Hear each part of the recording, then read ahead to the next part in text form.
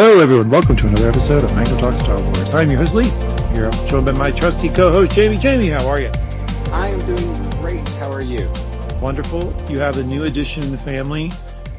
Do you know when the sun is out, when the sun is not out, when you're supposed to socially be awake? Look, when it's socially acceptable to be awake? Do you know up, down? Do you know gravity anymore? What's going on with your life?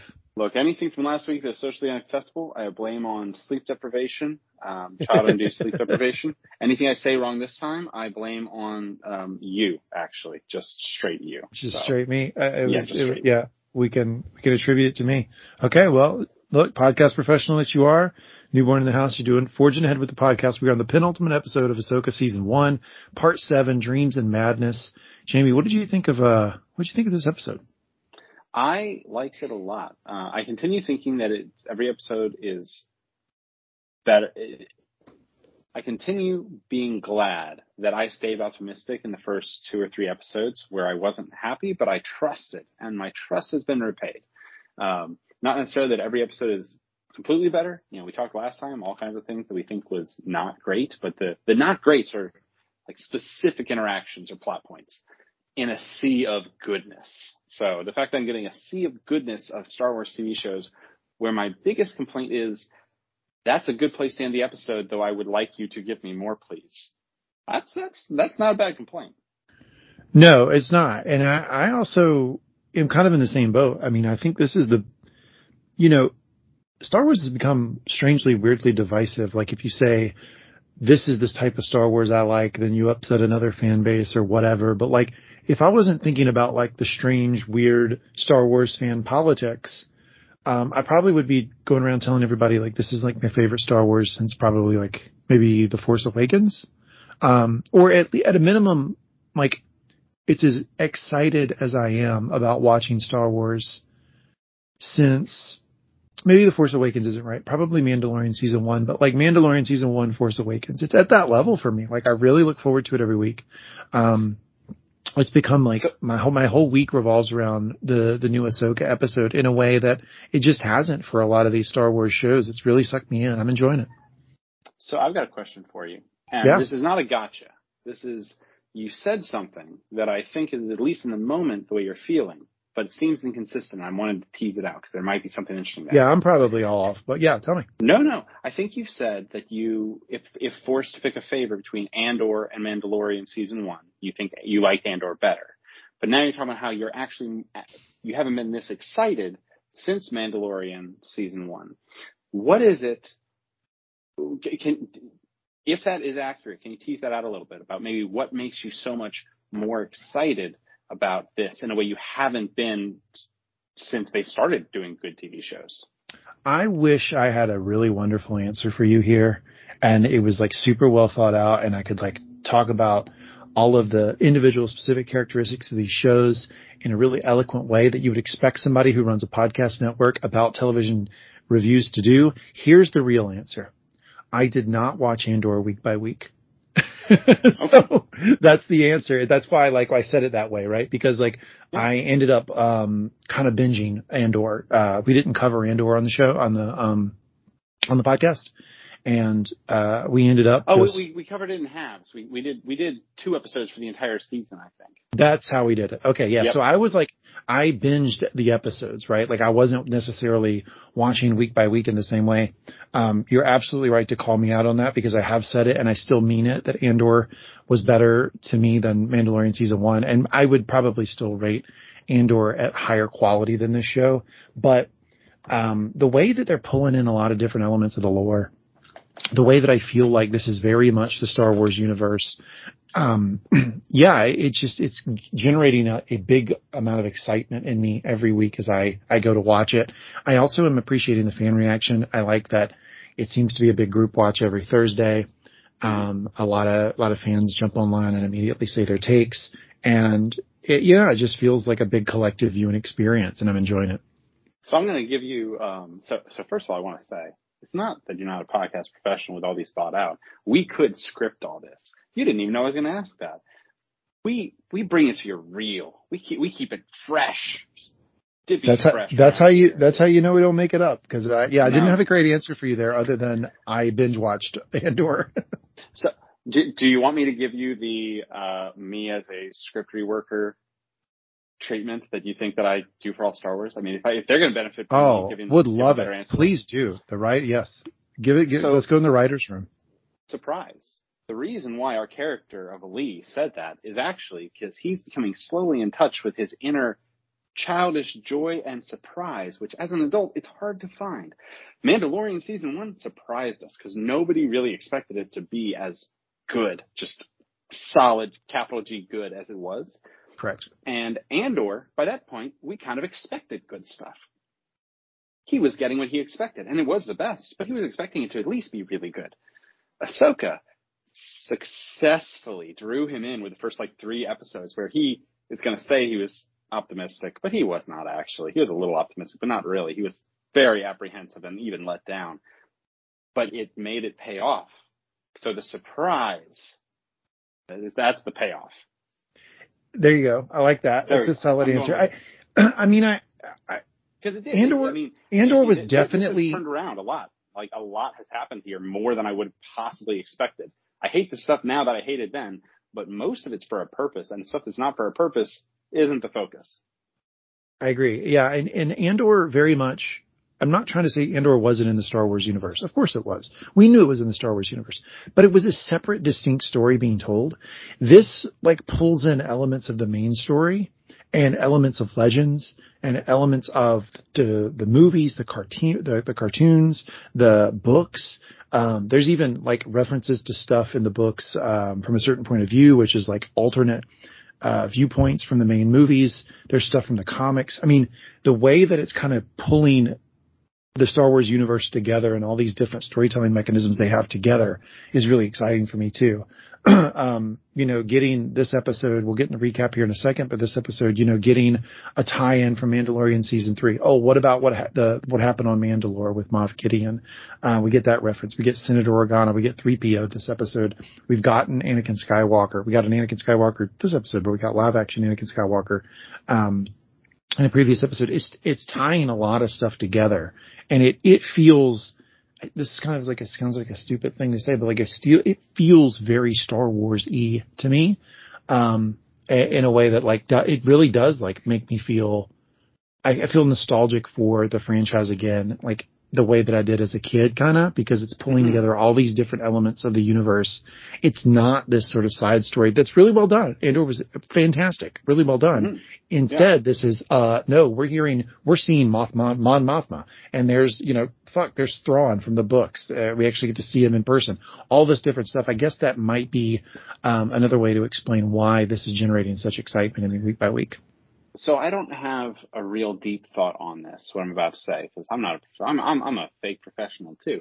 But I think there's something to this thought. I'm going to tease out and share it with you. I feel like you could do a really in-depth study comparing what Andor and Ahsoka have done against what the Han Solo movie did, where one feels interconnected and like a love letter to the fan base, and the other one seems Deus Ex Machina fan service. And the idea that, you're right, you are tying together and referencing so many things, but they all are, when they should be throwaways, they're throwaways. When they are just background setting, they're just background setting. Each thing seems like it fills the correct role, what it naturally should be, and you're not looking at a rear view mirror dangly a pair of dice and you're looking at it and talking about it for a while. No, it's just a pair of dice. It's there, and if you know it, then you can notice it and love it. But it's just there the way it should be. Anyway, I think it's really good. I like what you're saying. It does tie everything together in a way that I've in the past said I hate, but they're doing it in a way here that I like. I don't like that everything has to be, oh, this isn't just a Gungan. This is Jar Jar Binks' cousin. And it's no, you can, not everything has to be connected. It doesn't always have to be the same 6 guys. Doesn't always have to be damn Tatooine every single time. Yeah, and this doesn't, right? This isn't. Yeah, and it's They see 3PO show up for no good reason, and I accepted it. It's totally fine. because it was Honestly, natural. I actually think there was a really good reason there. Like, I think that they were saying it was going to be weird to put Leia in it, right, after Carrie Fisher died. So I think they're trying to figure out ways to... Leia's going to show up in this story because she's like a very big figure in the New Republic. They're trying to figure out ways not to show her on screen, I think. Yeah, well, you are right. But if she had been there, ignoring the actress issue, it would have still been a big, like, oh, look who's here. It's our buddy Leia. It's Han's here too for no reason. It didn't have to be C-3PO. It could have been any droid. Now, her sending it does make sense, though. It's not just for literally no reason, because it does send a message. It does make sense. He's the one that serves Leia, and her sending him, who is in his own way a hero of the Republic, helps the message work correctly. But it could have been done without that. You didn't really need to see C-3PO, but Sure. it worked. Sure. In Han Solo movie, there was plenty of stuff that I got irritated were connected that didn't need to be. And I felt that way, honestly, in some of the prequels and sequels both. It always has felt natural in, honestly, kind of all these TV shows. Even like Obi-Wan, I kind of felt that way, where the things that were interconnected because, it's a big galaxy, but we are talking about like 100 specific people and how they interact. Those are kind of the players in our story that we care about. Yeah, I think that they've done a particularly good job in this period, this post-Return of the Jedi, pre-Force Awakens period, of telling a different story that's still very much connected to the main sort of thing, right?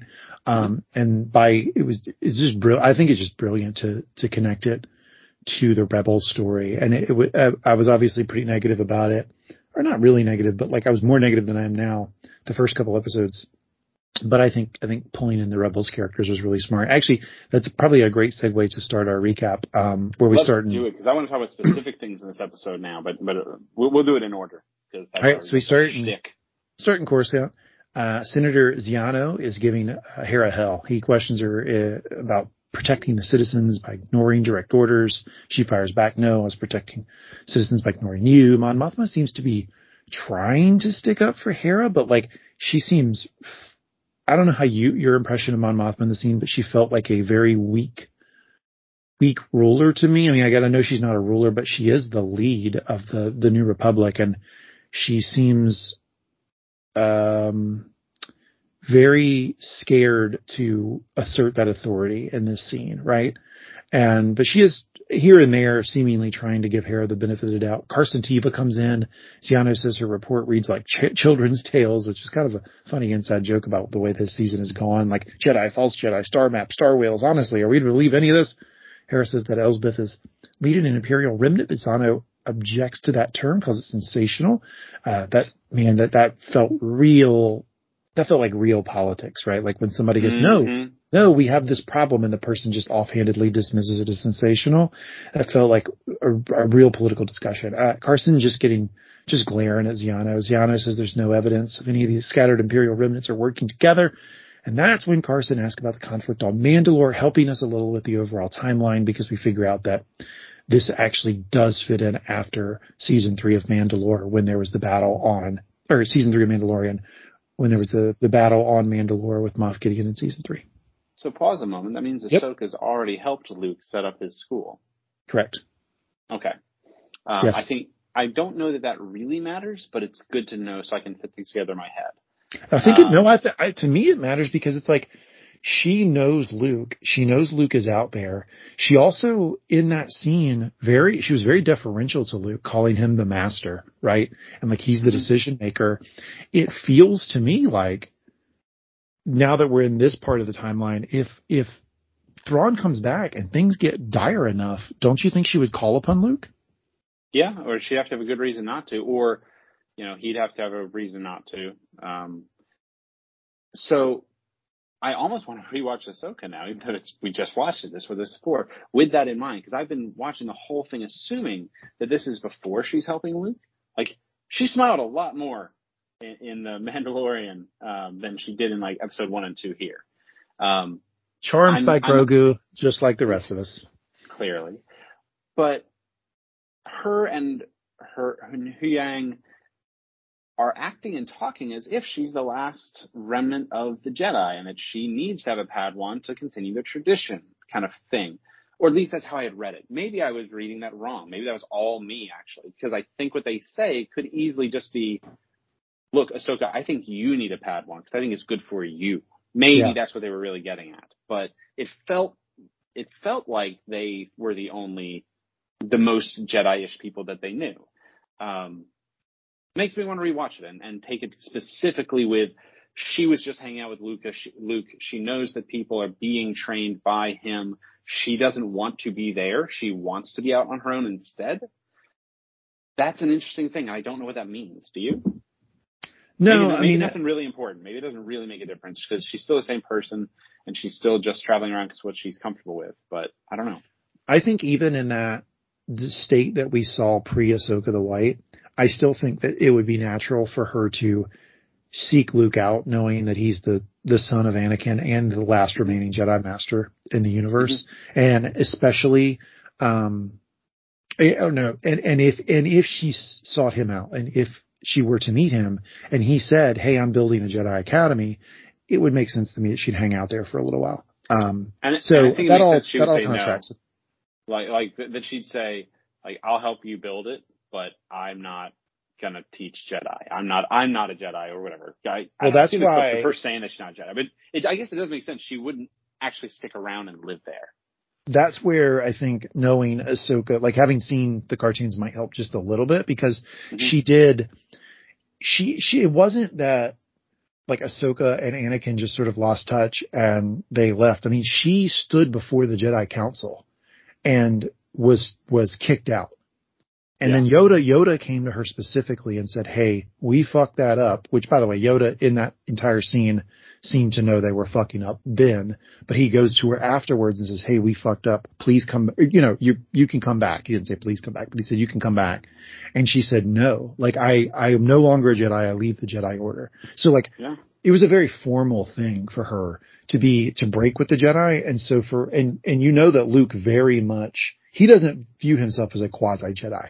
He very much views himself as a Jedi trained by Yoda, son of Anakin Skywalker, starting a Jedi Academy. I could see her saying, "I'm not technically in this." Like that still holds for me. But I see your point that it is interesting that she took a Padawan after that. And I think that is something I wish they'd tease out a little bit in her logic, because it does track to me that she would tell Luke, "I'm not a Jedi. I very, very formally left the Jedi Order, so I can't train here with you." But then when she picks up Sabine, I'd like to know her logic there. Yeah. So I have two thoughts. One would be, I would buy it if it's Huyang knows that Ahsoka is better when she has again, I'm going to pull in Doctor Who whenever I can. She's better when she has a companion. She's better. They're better when they're together. They're always better when they're together. But that she is a better Ahsoka when she has a sidekick. Or I guess she did great when she was the sidekick too. So it could be that. I don't know. I'm trying to think. She clearly does care about Sabine. Why would she train Sabine instead of sending her to Luke? And I think it might be Luke would have said, "You have no force powers. You cannot be a Jedi." And she's like, "All right, fine. You're not a Jedi. Come be a whatever I am," kind of thing. I think there's a 0% chance Luke would have trained Sabine. Yeah, I agree with that. He is maybe not going to be picky, but he definitely does want Force users. That's kind of what he thinks the Jedi are, and he's not wrong. And Ahsoka might be drawing a distinction between what Luke is doing, he's more mirroring the Jedi Temple and the training of the Jedi that we saw in the prequels than not. Like, he is mirroring that. Like, look, he almost read the sacred texts. He almost got through all of them. Yeah, bit dry. Bit dry and flammable, it turns out. He very much is modeling that, right? And Ahsoka saw an up-close example of a Jedi being trained, quote, in the wild, like we have references to in this show, which was Kanan training Ezra. And she's like, Kanan was trained at the Jedi Academy, but by the time he was training Ezra, he thought he was the only Jedi left. This was after Order 66. So she might draw a distinction between those two types of training, that she might think they're different. So some would call Ezra's training Boken training, which is from, the thingy thing from the other day. I would like to call it, there's a special kind of Japanese tradition where you use gold to fuse two pieces of something broken together. I can't remember the name of it. It's probably hold on, let me text Spencer. He'll help us figure out what Spencer will help us out. He's real good with whatever that's called. What about octopuses? I don't know. Go watch that episode, everybody. It was a good one. So good. And then we hear a familiar voice. Mon Mothma says 3PO, and I did enjoy. I'm not enjoying this Mothma character in Ahsoka. Not enjoying. I'm frustrated with her within the universe. Let me say it that way. I'm not. It's not. You like liked her in movies. You liked her in books. You liked her in Andor. Here, I have an explanation. Actually, I think I know why she's like this. But you don't enjoy how her character's changed and weakened and diminished. But I'm frustrated with her. Right? I'm frustrated with her within the story. I don't find it like overly inconsistent necessarily yet. I'm just like, damn it, Ma. Like, I just want to shake the character, right? Anyway, but I do enjoy how warm she is with 3PO. She clearly knows 3PO. He's a charming droid. She's, hey, 3PO, come on in. And she welcomes him warmly, says he can speak. Senator Ziano seems to be, real awful droidist. I mean, he's terrible. And, humanist, what would we call that? Droidist? Humanist? Something. He doesn't like droids. And he says he objects in the strongest terms to 3PO being able to come in and provide his testimony. But Mothma allows it. 3PO says the transcript shows, which he's wielding about in that their hand, that Senator Organa, there we go, a Leia reference, personally sanctioned Hera's mission, and she was simply unaware. Senator Ziano had held a vote against such a mission without her, which I liked that little drop there. Yep. What do you think about 3PO's entrance here? I thought that it was very funny that he thinks the rules don't apply to him, that he doesn't have to show identification and just wander into a court-martial hearing with the heads of the entire galaxy's government. This would be akin to like a fucking like Senate page walking into like the Judiciary Committee, like a confirmation process, and being like, wait a second, I got something to say. I mean, more so, it's like, it's like if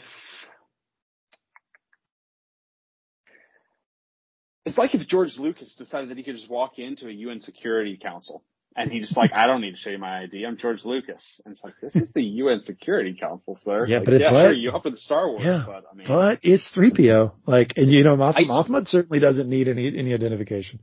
There's a lot of 3PO or protocol droids. I almost didn't recognize him without the red arm. Sorry, that's still my favorite line for the entire sequels. Is him? Oh, you probably didn't recognize me because of the red arm. Yeah, that's right. Still my favorite line. I love it so much. I'll die still loving that line. Ziana says they can't accept this type of evidence from a mere droid, which gets a hold me back from Chopper. I'll tell you, Chopper's nuts.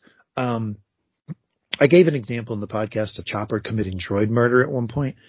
There's also another scene that made the rounds recently of this show of Chopper wanting to destroy something, and Hera saying we can't do that because if we destroy it, it'll fall onto the city and kill a bunch of people. And the people have slowed the clip down and teased out what Chopper said in response to that. Chopper actually said, "Is that a problem?" Back to Hera. Hera was like, "Yeah, it's a problem if we just kill like 1,000 people. Yeah, we can't do that." Chopper's fucking gangster. He's a wild as fuck. So it doesn't surprise me that Chopper's ready to take a swing at Senator Ziano. Carson has to quiet him. 3PO class act that he is ignores that though and says Senator Organa is willing to overlook this misstep, but asks that you address any further concerns to her directly in her role as leader of the Defense Council, which I absolutely love this reference because it is a direct tie-in to the book Bloodline, which is a new Disney canon book about Princess Leia post Return of the Jedi. And she is when the book starts, she is the head of the Defense Council, and she is butting heads directly with the rest of the Senate, and particularly Mon Mothma, on this topic of how much defense, how much military should they keep on standby in this, quote, post-imperial world. And she's losing that battle. She wants to keep a significant military. Mothma, the others do not. During the course of this book, spoiler alert, in case you want to read it, it's not really that much of a spoiler. It says it on the back of the book. That's the whole point of the book. It becomes public knowledge that she's Darth Vader's daughter. And when that political scandal hits, it severely affects her political capital and her standing in the universe. She becomes way less popular just to basically fight through this crisis. Fantastic book. But that little detail about her role in the New Republic post Return of the Jedi is connected here in the story. I thought it was great. So I do want to say that, the idea of Mon Mothma being a weak leader here, I can understand being irritated by it. It sounds like I'm going to give her credit that she's irritated by it too. But, she was a great rebel. She was a great infiltrator. She was fantastic. Yeah, she was really good. She did wonderful at that, at planning, and she's still good at all those things. But you can be the best. If you're the best soldier and then it's peacetime, you kind of got to stop doing the killing part of that. If you're the best at being a dictator because you want to put a republic in place, you kind of have to stop dictating once you get the republic in place. I feel like that's where she is. Not that she was a dictator, but, Hera was used to, we do the things that need doing, and we are confident that we're on the right side of history and morals in the universe, and they are. It's partially because it's a Disney movie, so the heroes need to be at least slightly heroic, but a little bit of luck and a little bit of them trying to be the best people they could be, and that they were up against literal space Nazis helps. But now they're done, and they can't keep doing that. And Hera thinks that she can, or thinks that she should be able to. And Mon Mothma knows that she actually not only can't, but that she shouldn't. Like, she shouldn't go around the Senate. And if the Senate outvotes her, she can hate their decision, but she kind of should respect the process and the rule of law, and that the rule of law matters more as a concept, and her respecting it matters more than her actually getting almost any specific thing that she wants done the way that she wants it, even if she's right, I think. And I have a second thought. Does that make sense? Does that help at all? Or is it just like, yeah, I get it, I hate it though? No, I think there's two separate issues here. The first is the discussion about how much defense capacity the New Republic should keep. And then the second is Mon Mothma, how much power should she assume in her role within the New Republic politics? Should she step in and do things kind of like what Leia just did here when she thinks something is kind of going sideways, but it's going according to the process? Or should she let it play out? Should she cede power, right? I think those are two separate things, because like Leia's point and Hera's point and Ahsoka's point and a lot of these people, but their point isn't that we should, have a big military during peacetime. They think that they agree with the logic that if the universe is at peace, we don't need to keep fighting a war. They agree with that. What they disagree with is the fact that there still is a significant imperial presence out there. Like, yeah. That's where they're like, we're just not at that point yet. That's what they think they're arguing is. Everybody says, oh, well, if it's peacetime, we shouldn't have a big military. And Leia goes, that's true if it was peacetime, but it's not actually peacetime. There's still an awful lot of imperial remnants out there, which we actually have gotten evidence of between Mandalorian season 3 and then now this season. We've gotten evidence that they are right, that there are a significant amount of imperial remnants out there. The piece about Mon Mothma's role, I actually am glad you put it that way, because I kind of do respect her pulling back and letting the process play out, even if she knows she has the political capital to step in and change it, but she's not going to do that because this isn't an empire. Through that lens, I actually kind of respect it. Yeah, I don't think I'm, faking this or making it up or giving them too much credit. I think that's what it is. It could be that she wants more power, but honestly, she was good at infiltrating because she was part of like the system all along, kind of thing. And I don't know. I'll give her credit for it. It is interesting, and I don't know how much you want to take parallels, and I don't know how much you want to get into any specific politics, but the idea that there is a thing that would be good to do, but if you do it too early, it causes problems. In this case, the thing I'm thinking about is if you, the idea of a world where no one, is racist at all is great. But if you pretend you're in that world and you're not, it kind of allows racism to go unchecked and unanalyzed and unfought against. That's a great comparison, I think. Yeah. It's maybe even on the nose, because space Nazis. But it would be great to have a world where you don't have a military, where you have maybe the police peacekeepers. But I mean, how many Jedi were there? Hundreds of peacekeepers for the entire galaxy? That's basically no police. I think there were like 1,000 Jedi, right? Like, I think it was a pretty big number. Yeah, but not for a whole galaxy. Like, that's not a big number for a galaxy. That's Correct. Not a big number for an army. Yes. And that's great. And that is the goal, and should be the goal, and is a worthy goal. And you should talk about that goal. But if you try to do that too early, then somehow Palpatine returns, because you don't have an army, because you assumed you weren't at war anymore. You pretended that the problem had been fixed because it was easy and pleasant to do so, and instead of actually acknowledging the bad that is all around you still, and actually doing what you had to do, which starts with acknowledging it and seeing it. So this is a complete side. I'm going off the rails. I'm sorry. Sleep deprivation. No, so did you ever read that Tolkien was going to write a sequel to Lord of the Rings? I did. I know a bit about that. Maybe not as much as you, though. I found out you're an even bigger fan of that than I am. So go ahead. The general premise, he only wrote a couple pages about this, and it was found in his notes afterwards. He decided it wasn't worth writing, so he didn't write it. But his general idea was that this is the rule of Aragorn's son. Like Aragorn's son is 200 years old, because he still has the Númenórean bloodline, right? So he lives a long time. And now he'd have elven blood too, right? His mom So it's something like 300 years or something after the end of Lord of the Rings, right?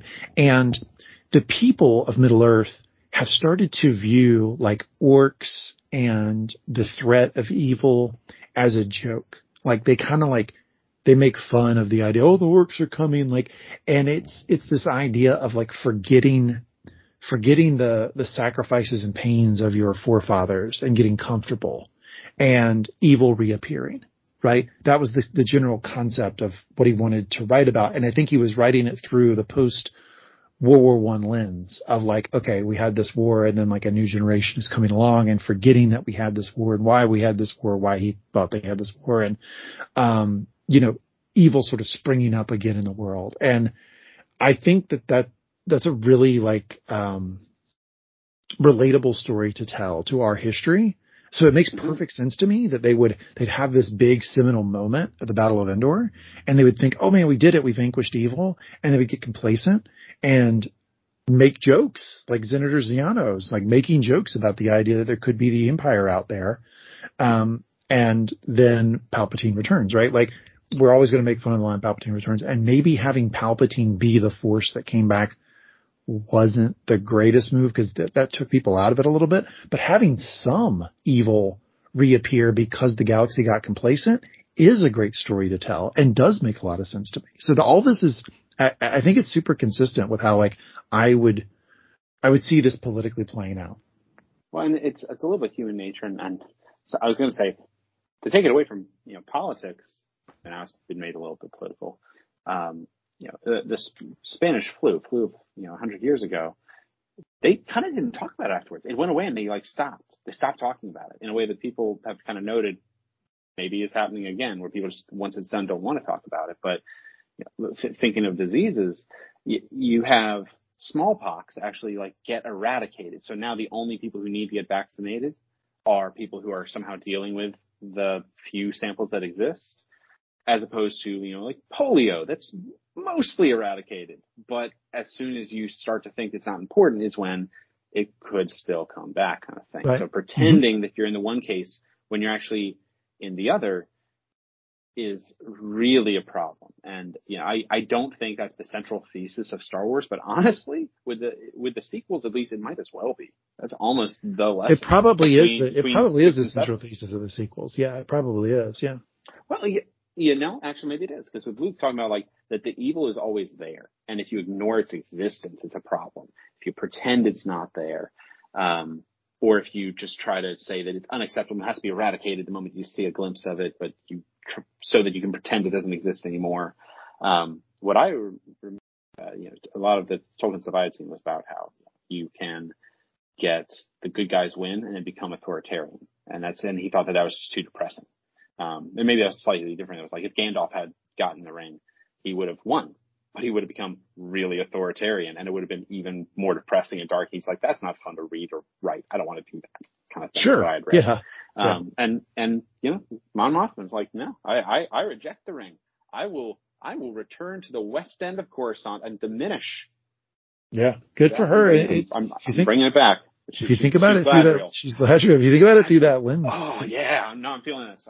We're going. You think about it through that lens, it's actually you do kind of respect Mothma, but I think that the problem I have with her is that like even within that system, I just wish she would advocate a bit more for, hey, we're not at the place where we can just like completely like give up our military. She has that calculation wrong.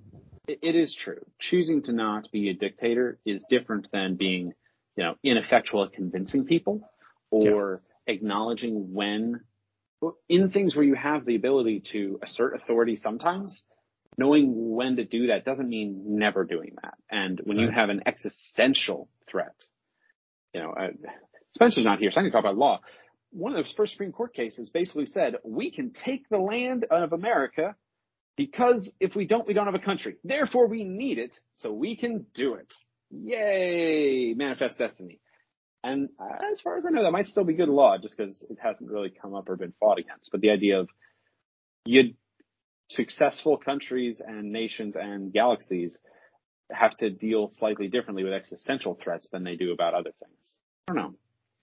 I feel like that's what Hera's doing, of saying, no, I don't pull rank all the time, or I would have been kicked out. But what good is being a general if I can't pull rank when it's an existential threat? Yeah, that's the difference. So I think I agree with you that Hera, not you, but the opinion you espoused earlier in the podcast, that you can't just like flout the system. Even, if the process plays out correctly and you just don't like the answer, that doesn't mean you get to go around it. However, there is the nuclear option, right? And I think that Thrawn is the nuclear option. And I think that we're going to go, when we see, this is just my prediction. When we see the havoc and the real threat to the New Republic that Thrawn ends up being, because I think he's going to come within like a hair's breadth of taking the New Republic away. Like when they see all that, these conversations are going to be a little bit silly in retrospect. That they were mad at Hera for taking 3 ships to go try to stop it. Like they'll think, fucking A, 3 ships. Like we should have sent every fucking thing we had to stop this, right? But we'll see. I do feel kind of. I thought she was going to like pull through the story of the 300, where she's like, I'm not going on a mission. I'm going sightseeing. These guys are just coming with me. I really thought she was going to do that, and I was going to like that. We're like, I don't know what you all are complaining about. We just went on a trip for a training exercise. Like I kind of wish she had just done that. That would have been a smarter thing. And I think this is why. Do you mean to tell me that our Hera did not come up with the best excuse for taking those ships, and there was something she left on our Hera? No.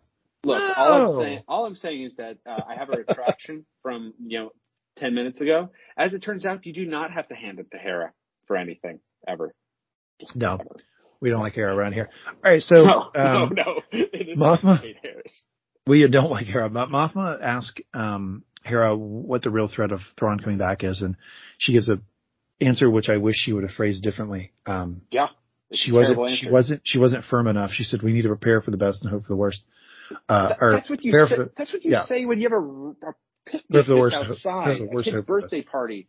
It's a terrible answer. She should have said, Mon, he's coming back. Like he really is, and this is a real problem. That would have been a little bit better. The weakest that you could have said is, our enemies think he's coming back, or Ahsoka thinks he's coming back. Like saying either of those would actually still be pretty weak, but like that would get the point across. Yeah, I like the idea of Ahsoka thinks he's coming back. That would have really carried weight with Mothma. Yeah, I think if you said Ahsoka thinks he's coming back, or our enemies think he's coming back, either one of those would work in the scene, would work for the character, and would actually have gravitas, as opposed to this one, which is a really stupid platitude. And it means, it doesn't answer the question at all. No, I didn't like it just either. at all. She's Our Hera? Our Hera? who maxed out her charisma and good at conversion skills, who became a general because of her ability to communicate with people. No, not her. It actually made me very, very briefly furious, because the entire communication there is pretty much by the musical background of this is serious, and both of these people understand that it's serious. But I feel like she could have said yabada dooey in the same tone, and it would have been just as effective in that moment. Or, I mean, she literally could have said giddy up. She could have said the word giddy up in that same tone with that same music behind and same like stern eyebrows, and it would have had the exact same emotional and plot point relevance and been maybe more intelligent, actually. Yeah, I agree. It was a terrible answer, and she left a great opportunity to convey the urgency to Mothma there. I mean, she could have said at a minimum, Ahsoka thinks Ahsoka thinks that it's such a threat that she fucking went to another galaxy on the back of a space whale. If you said Ahsoka bet her life on it. Yeah, that's exactly what she did. Yeah. Gosh. But anyway, are we sure? Are we sure about Hera's species? Could she be a goldfish? Could she have a memory of just like Could be. one episode? Maybe she doesn't remember. Hera. Yeah, she's frustrating. So then we see Ahsoka training, and the cool part about this is that we got another Anakin scene, and it was a recording the last recording that he had given her to play while training during the Clone Wars. And there we get a couple cool references. We get General Grievous, your favorite named character in all Star Wars, Aja Ventress and Dooku. So it's just some names from the Clone Wars there. It's kind of cool tie-in. Huyang comes in. She said Anakin made 20 more of these recordings. This was his last one. And Huyang, man, he's always cataloging stuff, right? He goes, very thoughtful. I never realized. I think that was kind of strange phrasing. I took Huyang's point there to say, that was a thoughtful thing he did for you. I did not realize he was that thoughtful. And then she kind of piggybacked on that and said, yeah, he was actually a good master. She didn't say actually, she said he was a good master. I think it's just sort of reaffirming that to Huyang. Is that how you got that interaction? I didn't, but I like it. I really got it as he was kind of surprised that he didn't know these recordings we made. I took it actually as just a little bit of a peek into Huyang generally knew what the masters and the apprentices were doing, and he's pleased and impressed, but kind of surprised that he didn't know. And that it may be surprised that Ahsoka never mentioned them or didn't, maybe even a tongue-in-cheek jab about how, like, we've been together a long time and you've never played these before. Maybe. But I think you might be right. I think your reading of it fits the tone a little better of the scene. And how he's always... Sassy Robot is fun, though. So I kind of like my idea just because Sassy Robot's fun. Sassy Robot's fun. We get a lot of Sassy Robot with Chopper. I think that, that's what we're getting a lot from Huyang, is that he likes to learn people. He likes to learn how they are, how they operate. So Ahsoka says he's a good master. Says, you need anything? She says Huyang says the whales might be dropping out of hyperspace. And they do. They drop out of hyperspace. And when they do, it's a fucking minefield, because Thrawn ordered that last episode, and he sent Imperial mines out there. That is not what Thrawn ordered. And actually, this undermined my respect for Thrawn briefly. He said destroy the Providence. With prejudice. Did they destroy a single fucking whale? They knew where they were popping up. They knew when they were popping up. And he said destroy them with prejudice, and not a single dead whale. Either his troops are weak, which he's kind of indicated maybe they are. They're incompetent, and he didn't seem to care about either of those. What the hell? What the hell? Okay, so Thrawn being weak and ineffectual in a way that seems uncharacteristic from everything else we see. Well, I think we get we know from Thrawn, but I think you also get enough evidence in the show to show that he doesn't like putting resources at risk, specifically people. So the idea that he would send the mines, the minefield, makes a lot of sense to me, because he doesn't have to risk his ships and risk his people with that. I took it as the whales were going to be destroyed, but they just jumped back into hyperspace so fast that they weren't able to actually kill them. So maybe the whales are tougher than he thought. He's never fought the whales before, maybe? Or Well, these no, I whales mean, I just don't, no, I mean, hightailed it too quick? no, I mean, his order was attack them, destroy them, right?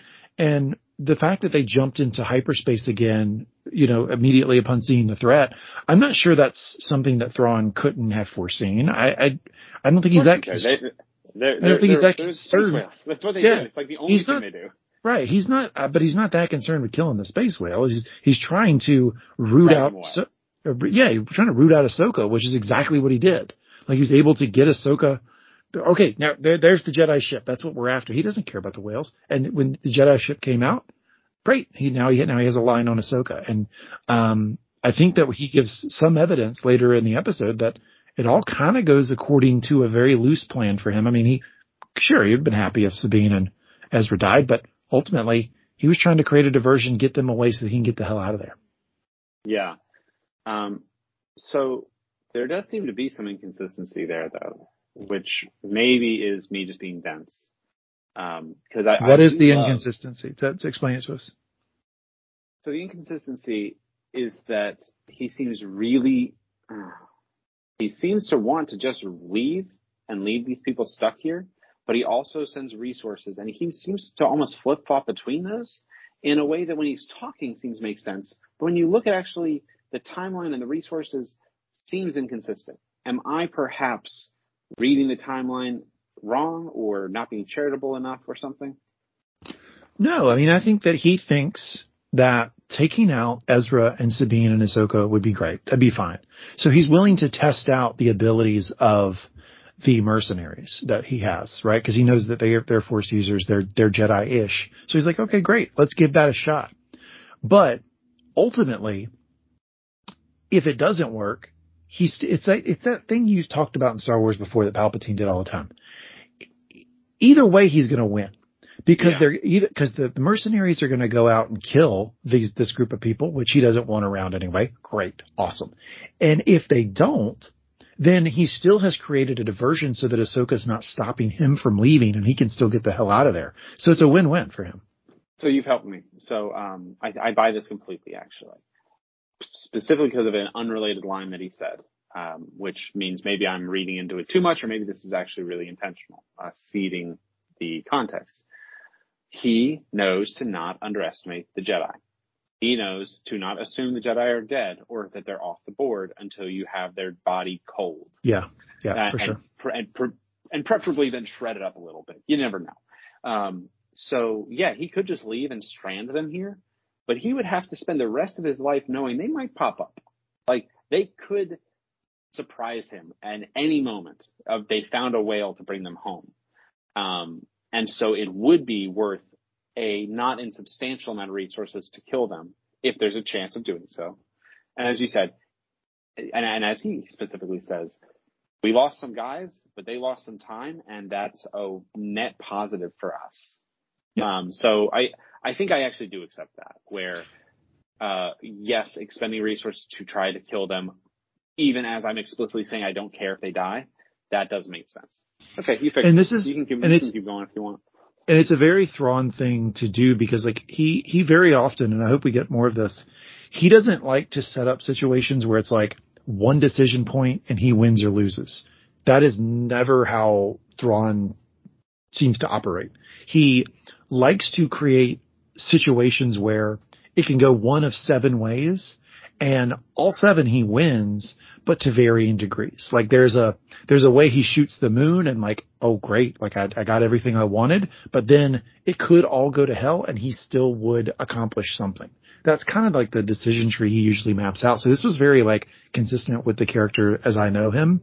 It worked pretty well for me. So in this, Thrawn is told, hey, Ahsoka, or there's a T6 Jedi shuttle here and that came out of the whales, right? And he assumes it's Ahsoka correctly. Elspeth delivers the dossier on Ahsoka, and he asked for last episode. Takes one look at it. First thing out of his mouth is her master was General Anakin Skywalker ? So in the new canon, I'll explain this just very quickly. I do think it adds a little bit of help to this scene. after Anakin Skywalker became Darth Vader, there was kind of confusion around who the fuck this guy is. Like within the Empire. Like they had no idea. All they knew was like, okay, this is just some pal of Palpatine. He didn't really have a clear military role. The Inquisitors hadn't quite gotten started yet, and there was confusion about him. And Thrawn, by having had studied the Jedi, which we got an evidence of by him being able to correctly identify Balin's skull, in this series, he had done a lot of research into the Jedi. He was able to piece together that Anakin Skywalker was Darth Vader, and he actually semi-confronted Vader about it. Like he hinted at it enough to make Vader uncomfortable. And Vader was like, you will not speak of this again. Basically, like, I'll fucking kill you if you say this again. So he was like one of the few people in the Empire that actually knew this secret. So when he says, oh, her master was General Anakin Skywalker, even though he missed episode 4, 5, and 6, right? Like where he maybe would have learned through the grapevine that Anakin Skywalker was Darth Vader. He knows that. So, my question to you then is, considering that context that he knows Anakin Skywalker is Darth Vader, and that's the very first thing he picks up on the dossier, what did you make of that reaction? How did you feel like he was taking that news, and how did that affect how he viewed Ahsoka? So I took it as she is interesting, and he would like to meet her, is what I took it as. It could also be, she is probably a bigger threat than I thought, and we need to take her seriously. Could be either one of those. While watching it, I thought it was the first one of, we can use her. She is interesting. Maybe she can be turned. Maybe I can learn things from her. I want to talk with her. It was my first takeaway. But if it really is, she's a bigger threat than you all probably realize. She's, trained by the best. She probably knows things she shouldn't know. We need to take her out. I would buy that also. I think it's probably all those things and more, right? And it's also what he says later in this episode, that he views her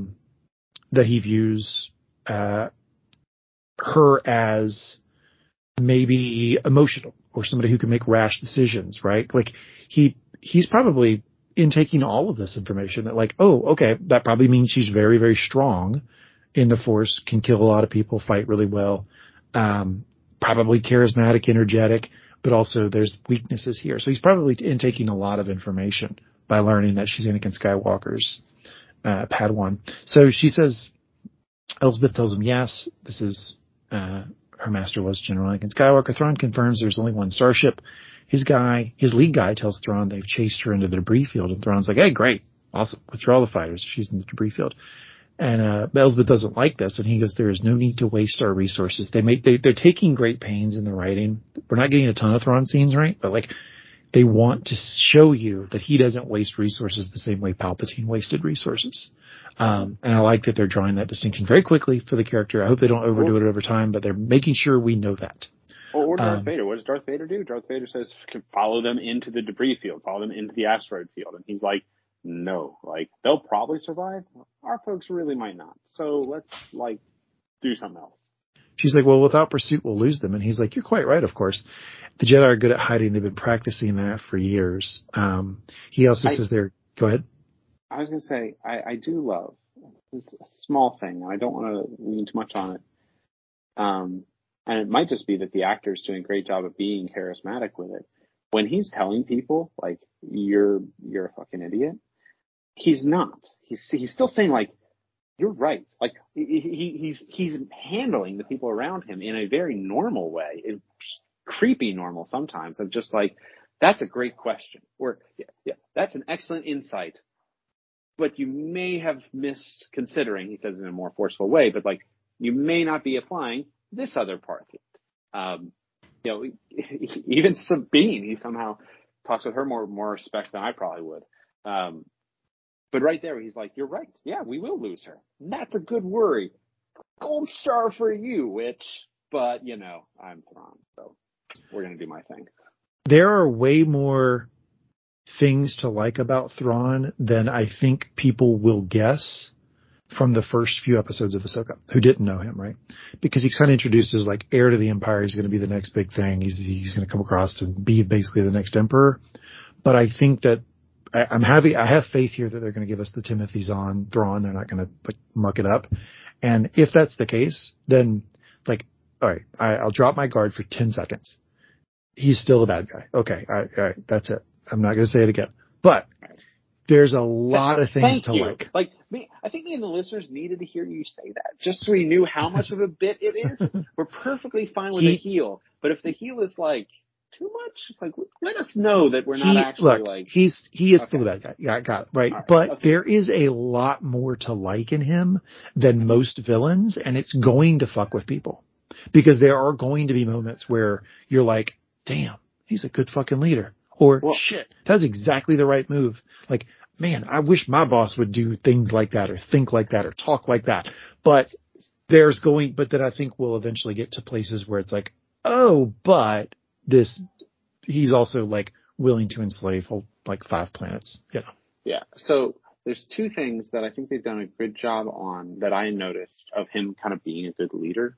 And they're doing a little bit of telling instead of showing, but not in a way that bothered me at the time. So I think it's fine because they are trying to fit a lot of showing you or telling you or you understanding his thing when it's not the Thrawn show. There's a lot else they need to fit into these short episodes.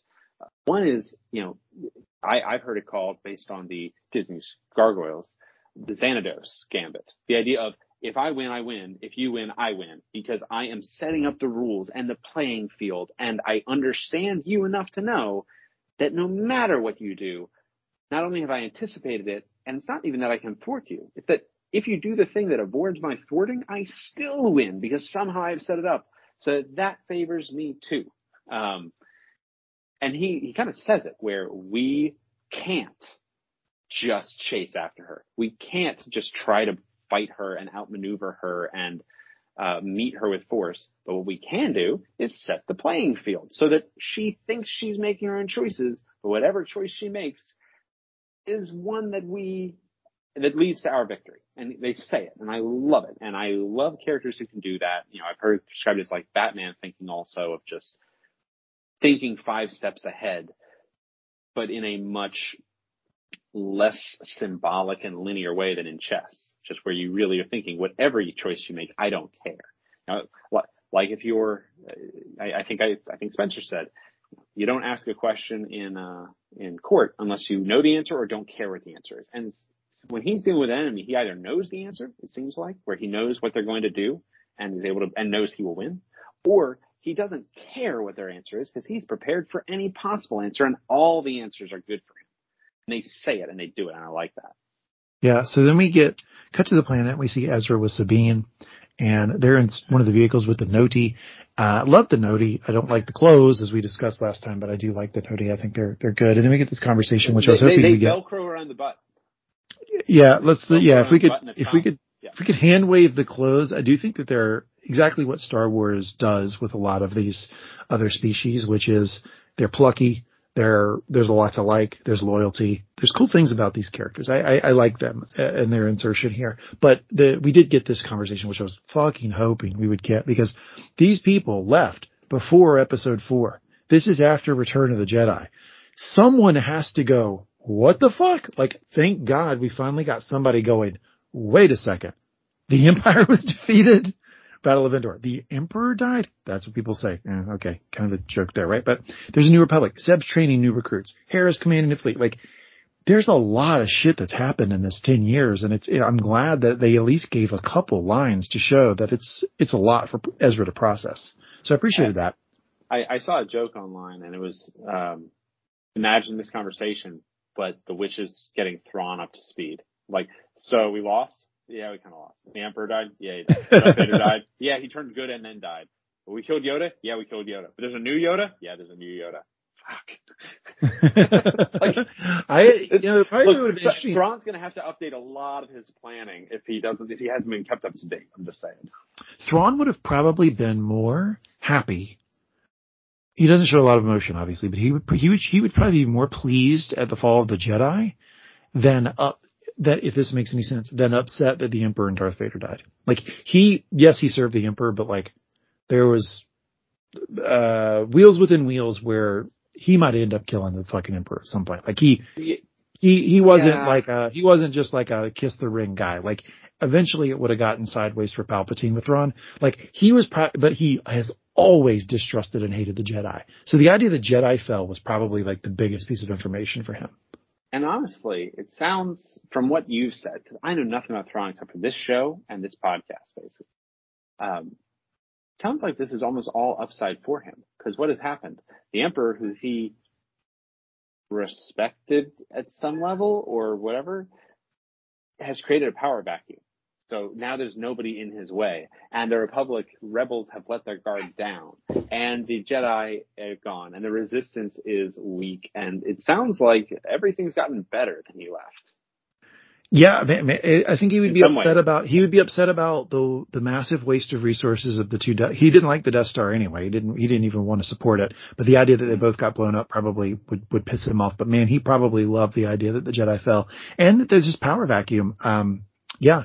So anyway, Ezra's getting all this information, and he eventually starts talking about like, hey, you're getting trained by Ahsoka. That's kind of strange, and you can tell from Ezra's reaction that he doesn't have a lot of faith in Sabine's abilities, which he did not in Rebels either. That's consistent. And then we see Baylan and Shin on the hunt. We get the great. I was really going to say, like, can you use the Force? And he doesn't even ask. It's like he must somehow think it's rude. Like it's rude to ask how strong somebody is in the Force. Well, he also has a massive crush on Sabine and has for 15 years now. Okay. So, but yes, he knows she can't use the Force. That's why he has that reaction. That's why he's like, why? Like, what? Yeah, okay, great. Yeah, sure. I'm supportive. He knows it's a strange thing to be doing. All right. Then we get the Great Mothers walk in. Thrawn says, Great Mothers, I'm in need of your assistance. Ahsoka Tano lies hidden within the graveyards. Find her. So they do. They do find her. But my question for you is, do they find her because she's calling out to Sabine, or do they find her through this weird triangulation thing they're doing with the map? I have no idea. In fact, at the moment, I thought that they were I'm probably getting the science wrong, but you can make things more conductive if you charge them a little first or something. I don't know if that's actually true, but there's some things I think are like that. You can excite things so that they become more conductive. While I was watching, I actually thought that they were like facilitating her talking to Sabine so that they could listen in on the thing, that they were enabling them to make a connection, sort of like what, happened in episode 8, the idea of making this connection for other people so that you can listen in on them. I don't think that actually is what happened, though. I kind of like the idea. Maybe the writers, call me. I hear you're on strike. Maybe I can help out the strike's over. They're not, they're not anymore. But yeah, I think, they are on strike, but they're not picketing because they have a plan. Anyway, that dates this very specifically. This is recorded. I think I've got no idea. I don't know. I don't know whether they just found them. I felt like her calling out announced her presence. And I don't think there's like a correct answer because there's room for interpretation here. I'm going to view it as her calling out to Sabine was like a bullhorn in the Force, and they heard her making noise in the Force, and they went, okay, I think it's there. So I accept this, but I mostly accept it because it allows me to say, fucking Sabine. Again, ruining everything. Yep. Well, she got Ezra. That's why I accept it. She got Ezra. Great. Not really. Whatever. Back to Thrawn. He sees Ahsoka's ship descending. Inoki, his number one guy, asks if he should prepare their defenses, but Thrawn correctly predicts that she'll go to Sabine, who we wisely sent far away. I felt like that was a great little tell there from Thrawn, that he's like, yeah, she's not going to come to us. She's here for Sabine, first and foremost. Connecting to Anakin and how Anakin would have operated, and then says, and we sent her away. So this is great. So, she's not going to come bother us. So a fun thought that I had here, with him, like, we wisely sent far away. Yeah. I couldn't tell how much he was sincere in that. And I actually am taking that as a little bit of, he understands the mythos that he has and he encourages it even when it's bullshit. Because when he sent her, they did not have any reason to think that a Jedi was going to be showing up looking for her, and that sending her far away would No, he did. take But I time think he, from somebody else coming. So it's fortuitous, but it well, wasn't no, wise to send her far away. That wasn't intentional. He's making it sound like it was when it wasn't. I'm not sure about that because I think that he still was trying to get the people who had a vested interest in him not leaving away from him. And he did that in getting Sabine away. Yes, it is fortuitous that Ahsoka came in, and Ahsoka has the personality of such that she's going to follow Sabine, right? But like his general point is all these fuckers who are here who would potentially be stopping me as I'm loading this cargo and getting the fuck out of here on that big hyperdrive thing you got up there in the sky. Like I got to get them away from me in some capacity. And oh yeah, if we killed them too, awesome. That would be great. Yeah, but I mean, they could have just left Sabine in a prison until they left. They had her in a prison. They could have for like 3 days. But that's what I just said, right? Is that if we can kill Sabine and Ezra in the process, great. That's an added benefit. But it also gets them far away, so there's no threat of her breaking out of prison or her doing something or Ezra coming to try to get her and fouling up this whole operation. I know where they are. They're away. It's controlled. I don't know. It works for me. Yeah, it's all right. Anyway, then we get the sort of breakup here of Balin and Shin, which we kind of got a little bit of foreshadowing in last episode. Balin basically tells her like, hey, go kill them. I'm not going with you because your ambitions are taking us on a different path. What did you think of that? It was moving and I didn't like it. Like, I like them being a team. I like her growing with him. I like him, and it's breaking his heart, and your ambition is taking you in a different direction. Go and be a part of the new empire. He's basically saying, like, look, the thing you're wanting, I want it for you. But he's not trying to train her, stop wanting that.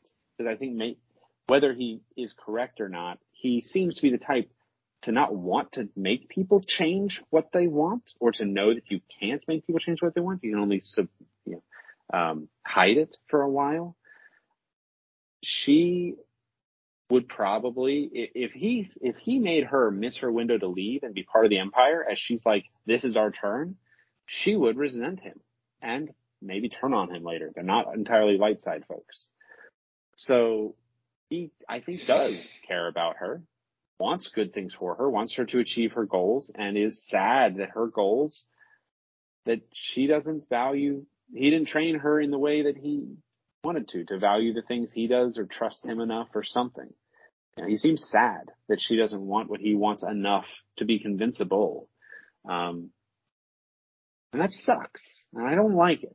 But yeah, let's draw a comparison here to like, I'm going to do a comparison to Wheel of Time, and I'm probably going to get it wrong, so please don't yell at me.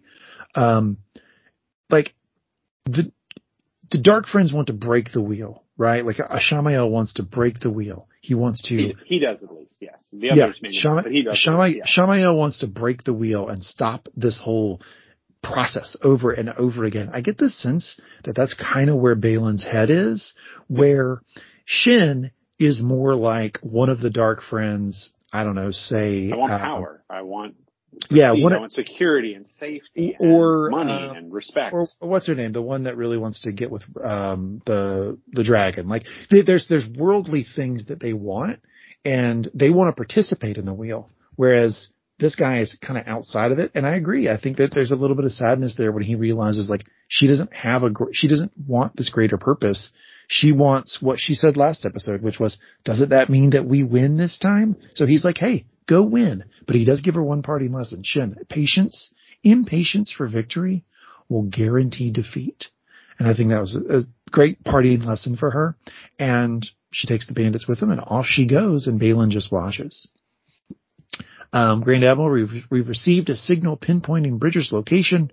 If Lord Balin proves capable, we may yet win the day, says Thrawn. This is after Shin has sent the coordinates back to them, and then we see some of his troops. He does send a couple, I think he says 2 units of his troops in a helicopter style vehicle off of the Chimera to go and deal with this. And it does seem like, yeah, I'll send a few resources here. If we can we can shoot the moon here and get a quick win and kill some of these unpredictable Jedi Force users. Awesome.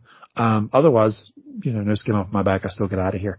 We see the bandits coming up behind Ezra, Sabine, and the Noti. She's shooting. Ezra's giving them some instructions. One thing I do love about this entire sequence, it goes on a long time, I will say that, but I do like how Ezra is constantly, the Noti are kind of like the, I don't know, like a elderly neighbor who really loves you and like just keeps poking their head out like, are you sure you're okay? And then like, and Ezra's like, no, you have got to go back in there. Like, you're going to get hurt. And the Noti being like, are you sure? Are you sure? Like, you can tell. I'm going to throw a rock.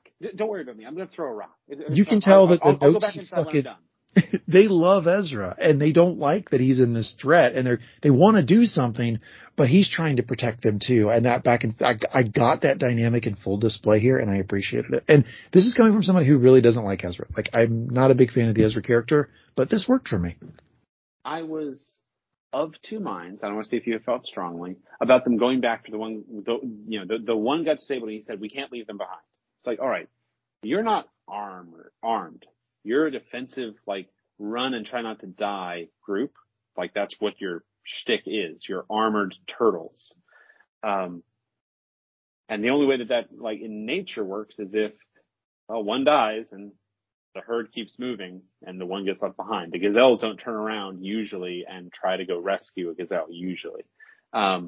I wasn't sure if I liked that because it shows, Jedi and honor and all for one, and he really cares about these people he's been living with for a decade, or if I thought that was really kind of Disney, nobody can die, there are no stakes, nothing bad can ever happen to somebody good, and everything's fine, and it's easy, and he wears his plot armor proudly and is aware of it. I felt all of that at once, and it was very conflicting. So did you have an opinion when they went back for the one that got hit? I think from a storytelling perspective, they could have done without that. I think it introduces uncertainty to people in the whole thing and takes some people out of it. I will say this, that I am particularly susceptible to these, like, other species that are, like, kind of cute and super loyal and, like, the Ewoks or in some cases, the Jawas, and then now the Noti, like, or what's the one from The Mandalorian? The small guy who's the fantastic, engineer and can fix everything. This is Bad Baby, that one. These characters, I fucking fall in love with. And so I'm super susceptible to, like, I don't really care about the whole universe right now. We need to make sure the Noti live.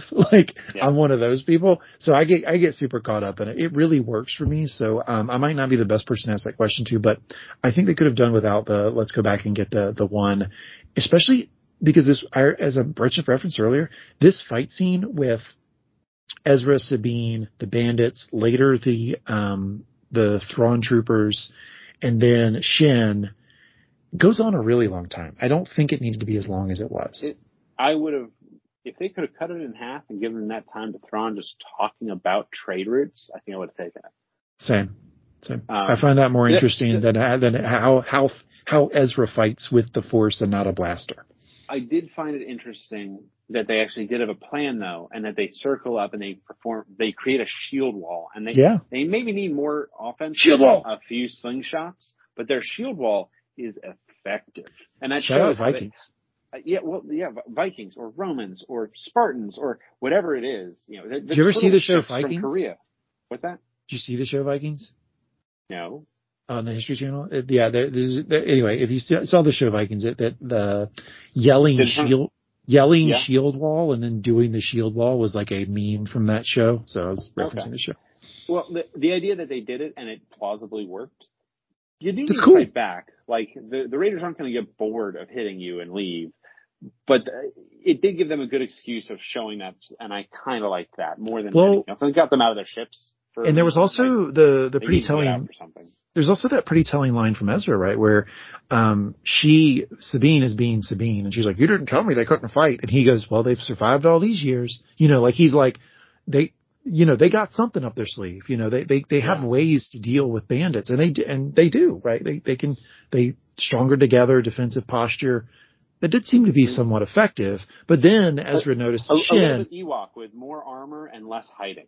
basically. And yeah, unless like teddy bear, right? But I don't know, man. The no T really worked for me. And the idea that like Ezra's been there with them for 10 years and he's developed these deep personal relationships with them.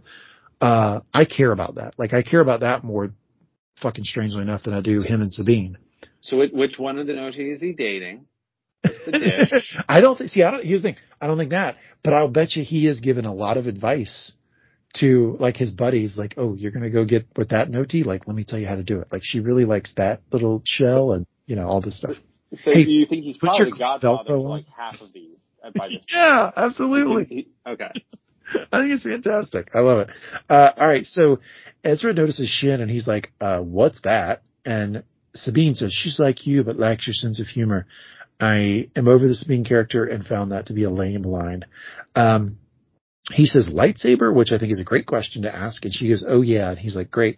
So as they approach, you know, Ezra's like, look, I'm going to fight with the Force, right? I'm going to fight with the Force. And we do get a scene as Shin starts to fight these two where she swings a lightsaber at him and he catches it with the Force and holds it. And, we also got that scene, I think in the Kenobi series with Reva doing that to Darth Vader, trying to hit Darth Vader and him stopping the lightsaber with the Force. And we also got it in the sequel movies with Rey fighting Ben Solo and Ben attacking her and her stopping it. I'll say this. Yeah. I've had a chance to go back and watch all three of those scenes this week. I'm trying to give you a little catnip. The sequel movies did it best because when Ben's holding that lightsaber, it's vibrating and shaking because she's having to hold, and her hands are vibrating at the same sort of, at least looks similar with frequency to hit that, to that. Looked way more believable to me than this scene. So I liked the idea that he has been without his lightsaber for so long and he's had to survive and fight, and so he's continued his training as best he can on his own because it's what he does. And he's figured out how to use the Force in his not quite martial arts, but just training. And in being able to fight without blasters or lightsabers and using the Force. And I also buy that you could punch with the Force. Like, the Force is a force. If it can lift a ship, it can punch someone in the face. For sure. If you can lift your lightsaber with your hand, if I can lift an unattended lightsaber, I can lift the one in your hand. I can push against it. I can knock your swipe 3 inches to the left. Maybe all those times when somebody's just dodging and not fighting back, maybe they're also like nudging the person's hand to the side so that they just miss a lot. I don't know. I like that idea a lot. A weirdly unimportant thing, but it reminded me of the old Knights of the Old Republic game, because you could play with blasters and you could play with lightsabers and you could play and just use force powers and just never hit anything with your lightsaber ever. And that was perfectly a way you could try to win. I don't know if you could beat the game, I don't know, whatever. But it was a turn-based game and you could just use force pushes and stuff instead. And that would be a way to win a lot of things. So I love that. Until he decides, by the way, sometimes I use a blaster. I do need a blaster, yeah, I do need a blaster. Well, you know, when the Thrawn troopers came, I think he thought, oh God, that's maybe enough. I need to do something here. So, couple things. They were not overwhelming enough that he was toying with them and then, it's serious, I should pull out my blaster. He actually, I don't know. I hated that he pulled out a blaster. It's like if Batman in, the last third of the movie is just like, you know what, guns I am going to shoot somebody. Yeah. I just felt like he felt like the fight was getting away from him. Maybe, I don't know. I mean, Ezra had no compunction about it. I mean, Ezra created, when he created his own lightsaber, he created a lightsaber that was also a blaster. So his custom made lightsaber was also a blaster. So he used the blaster all the fucking. I actually love that fact. I'm very interested. That's now the coolest thing about him in my mind. And Kanan was sort of blown away that he was able to do it. And there was a whole sequence of him going to find the specific crystal to make the lightsaber and the whole thing. So they gave it time to breathe, the whole building the lightsaber thing, but he used those weapons a lot. So it's not like he's, somebody who doesn't do that stuff. It was almost more strange that he wasn't willing to use a blaster at the beginning than he picked one up at the end, to me, because I'd watched the series. Yeah. Again, not it doesn't count if you say, well, if they just changed all the lines, then the character would have I made know. sense.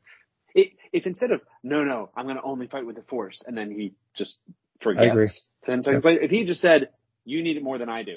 Like, I've got 2 blasters, you need both of them more than I do. If he had said that, that would have been pretty badass. And that would have then fit where, look, if we had 100 guns, I'd take some, but no, you keep all your weapons because I think you need them more than I do. Slight Sabine shade. Yeah, so you're doing the opposite of what you normally do. You've actually convinced me to dislike this scene more than I disliked it when I started. You've got me. Hate it. Yeah, there was no reason to do that. They could do one or the other, but there was no reason to make it inconsistent. I'm with you now. The worst thing about a bad thing is if it would have been so easy to make better. Like if it's so easy to just fix the problem, that's the only time that like a coffee cup in the middle, like a coffee cup in the middle of a scene for the biggest television show in the world. I feel like you can fix that in post. It was so frustrating. All right, so then we got a Balin and Ahsoka fight, and I will tell you this: on this darn here podcast, me, this guy, the guy talking to you, the host of the podcast, told you I'd bet all the money in my bank account that Ahsoka was kicked the hell out of Balin. I'm glad none of y'all took me up on that, because I was as sure as I could possibly be that Ahsoka the White was going to beat Balin. She did better this fight, I think. She didn't outright lose. They seemed to fight to a standstill, but she did not win. And that surprised me. And Balin actually tells her, you can't defeat me. And she goes, well, maybe I don't need to. And then whoop, Hu Yang comes in. He starts blasting. She gets away. She's able to go give reinforcements to our heroes. I was surprised by this. Where they are placing Balin in high company. Ahsoka with her head on right beat Darth Maul. Ahsoka with her head on right beat Darth Vader. Like, Ahsoka's probably one of the best one-on-one fighters we have in the entire series, outside of maybe like Palpatine and Yoda. Like, it's insane to me that and maybe Anakin himself when he was at his height, pre sure, fake arms. Yeah, for sure. Yeah, but he's the chosen one, so he never really realized that potential, right? Because when he was that powerful, he was still so headstrong that he did stupid shit like, jump to the high ground. Like, so he never really realized that potential, but they have placed Balin in rarefied air if they're telling us that Ahsoka really can't beat him. I suspect they'll tangle again, but right now it seems like she can't beat him, and that means that Balin's in that company. Do you think there's a chance that she didn't want to kill him and just wanted to get past and not have her time wasted and figured this was faster? Maybe because she was kind of flippant with him when he's like, you can't defeat me. She just sort of smiled at him and said, maybe I don't need to. So maybe. I mean, okay. Honestly, right up there with, the red arm, the line from, Thor, 3, there's like, you can't beat me. I know, but he can. I do love any time that dynamic plays out where she's like, maybe you're right, perhaps, but guess what can? An entire spaceship just shooting at you and me running away. Yeah, Balin, I enjoyed it. You don't see Balin on his back foot very often, but getting shot at by a spaceship sure did make him run. And that was just enough for our hero Ahsoka to give reinforcements to jump back, stole his horse and got there. And it was definitely like like in wrestling, there's the phrase, is that so-and-so's music? That's what the announcers always say when somebody's doing a run-in. Like, for me, this was very much is that Ahsoka Tano's music situation, because it looked like Ezra and Sabine were fucked because of all the Thrawn troopers that showed up. But when Ahsoka shows up, she just starts tossing Thrawn troopers, killing people left and right. She takes on Shin directly, and that frees up Ezra and Sabine to kill some Thrawn troopers. And Thrawn has such a Thrawn move for him. He's got basically a little security cam footage of it so that he can map out the fight as it's going on. He looks at it. He sees that with the addition of Ahsoka, they're losing. He's amused by this. Says, what a rare sight. Almost like the Jedi of old. Maybe a little impressed, definitely amused. And he says, recall the gunships, call off the aerial pursuits. He says, these are acceptable losses given the absence of Lord Balin. In the grand scheme of things, one might call this first match with Tano a success. So here's how I saw the scene. Playing into the idea that I talked about earlier, which was this is gravy if they're able to kill these people, but ultimately the main course is getting out of here, and they're going to be able to do that regardless. So this is still a win for him. And I also think it was a way to manipulate Elsbeth by saying, your guy, Balin, the guy you brought here, I didn't expect him here, failed me. I.e. you failed me, i.e. you owe me. So I think it was a shot at Elsbeth that was done to control her long term. What do you think? I mean, absolutely. At the very least, it was just knocking her down a peg of like, this is okay despite how you've disappointed me. And it shows a little bit the difference. Like, what would Darth Vader do? Maybe kill her. Maybe kill her. Like, let her know that this is your last chance. Well, he's doing we can address this again at your performance review, but everything's fine. Like, the company's fine. Yeah, you go ahead home, get some rest. We'll be fine. Come back to work tomorrow. But yeah, we may have to discuss this again. But then he says, well, let me show you. She says, well, I see. She's like panicking. She's like, I see our enemies reunited. And he says, let me show you what I see. He says, with the enemy distracted, the cargo transfer is now almost complete, which means we may soon leave this forsaken place. Ahsoka Tano has lost the one thing she couldn't afford to lose today, time. And I think that he's right. I think that the entire goal of this, think about Ahsoka early on in this season. She was saying, we might need to sacrifice Ezra. Fuck Ezra, right? We may need to say, forget him in the process of stopping Thrawn from coming back. That was her number one objective. But now that it's all playing out, now that she's there, she did exactly what Thrawn said she would, which is not focus on him, not focus on stopping him, and go right to Sabine and Ezra to save them. So it's almost like Ahsoka's going against her own logic and her own advice from earlier in the season, where she's like, look, we cannot prioritize saving one person over allowing Thrawn to come back. She's taken no steps to stop Thrawn from coming back, and this diversion worked perfectly. So you're saying Sabine is so bad, she's actually tainting our heroes? She's rubbed off on Ahsoka a little bit because it doesn't make think about what Ahsoka was saying in episode 2. Shouldn't Ahsoka have, as soon as she got free of the minefield, shouldn't she have gone straight to the Chimera to try to stop Thrawn? No. I'm actually going to disagree with you on this. Okay, well, why not? She does not know Thrawn's plan. She does not know Thrawn's timeline. She does not know how and when Thrawn's going to get back.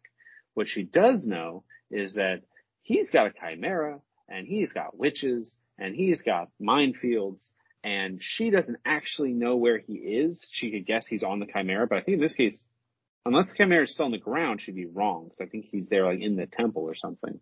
Maybe it's docked or something. How is she going to blow up the whole thing? She is going to get allies, and she's going to get information. And Ezra is the one who knows something, and Sabine's the one who knows something, and she's going to rescue them. But if she can, yes, that's part of why she's there in the first place. But if I'm going to try to take down Thrawn, and I show up and I don't even know what planet this is, talking to somebody who knows what the planet's name is maybe one of the first things I would do to get some kind of information. Now, Thrawn's really good at this, and he has a head start, and he will use his time at least as efficiently as you do, is at least his mythos, and it seems like in this case what's happening. But she's going to get information and allies and figure out a plan, because she doesn't have one. That works for me. I do buy it. That works for me if she does that, because she doesn't in this episode. Because in this episode she goes, oh, miss this reunion, and there's hugs all around. She doesn't stop and say, Ezra, where is Thrawn? Sabine, what did you learn? Where is he? How can we stop him? None of that conversation happens. So if we get that in the beginning of the next episode, completely there with you, that maybe she was thinking that was the most efficient way of learning the information she needed to learn, but we didn't hear her say any of that this episode. So I made you hate a scene that you loved. I need to try to help you out now then. Ahsoka from episode 2 would have done that. She would have come in, furrowed brow, said, Ezra, it's been a long time. Where's Thrawn?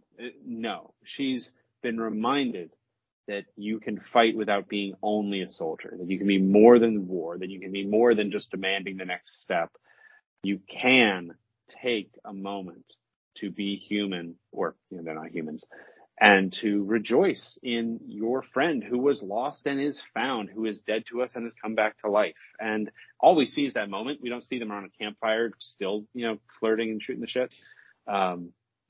In that moment, that's what her character seems like it is perhaps would make a joke, would give an indication that she is the same person that they knew, and would let them know how happy she is. I mean, honestly, their reunion seemed like actual old friends. Maybe it's just good actress, or maybe it's just that Sabine sucks. But her and Ezra, they got way better chemistry than Sabine has with anybody.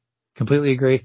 Yeah. So I'm right there with you. And that makes sense, right? Because she's awakened again, right? She's not depressed or whatever. And she's Ahsoka the White now, but I need to see them pivot in the next episode to, okay, guys, now we got to stop Thrawn, right? Because that conversation didn't happen. I think within the first 10 minutes of the next episode, that conversation will happen, or a conversation that tells you that it happened off screen. Okay. I hope we see it, because I think it's going to start with her saying, "All right, where's Thrawn? Oh, well, he flies around," and because like, no, he's over there. It's like, okay, because well, if we get her saying he's probably leaving in a month, so he's like, no, he's leaving in 3 days, and it's just like, what? You didn't fucking tell me any of this. That's kind of relevant. It's our only ride and the only enemy, and what the hell? And also, now I hate you forever. Because if the conversation becomes, all right, let's get Ezra on the T6, let's try to find the whales to get Ezra home, and they're not focusing as a unit on going to the Chimera to try to do something about Thrawn returning, then I'll be a little disappointed. But I think you're probably right. But it seemed that this episode in a vacuum, which you kind of can't take, right? But like, this is all I got to see, is that the goal seemingly for Ahsoka was to go get Ezra. And I was like, wait a second. That's not what she said earlier in the season.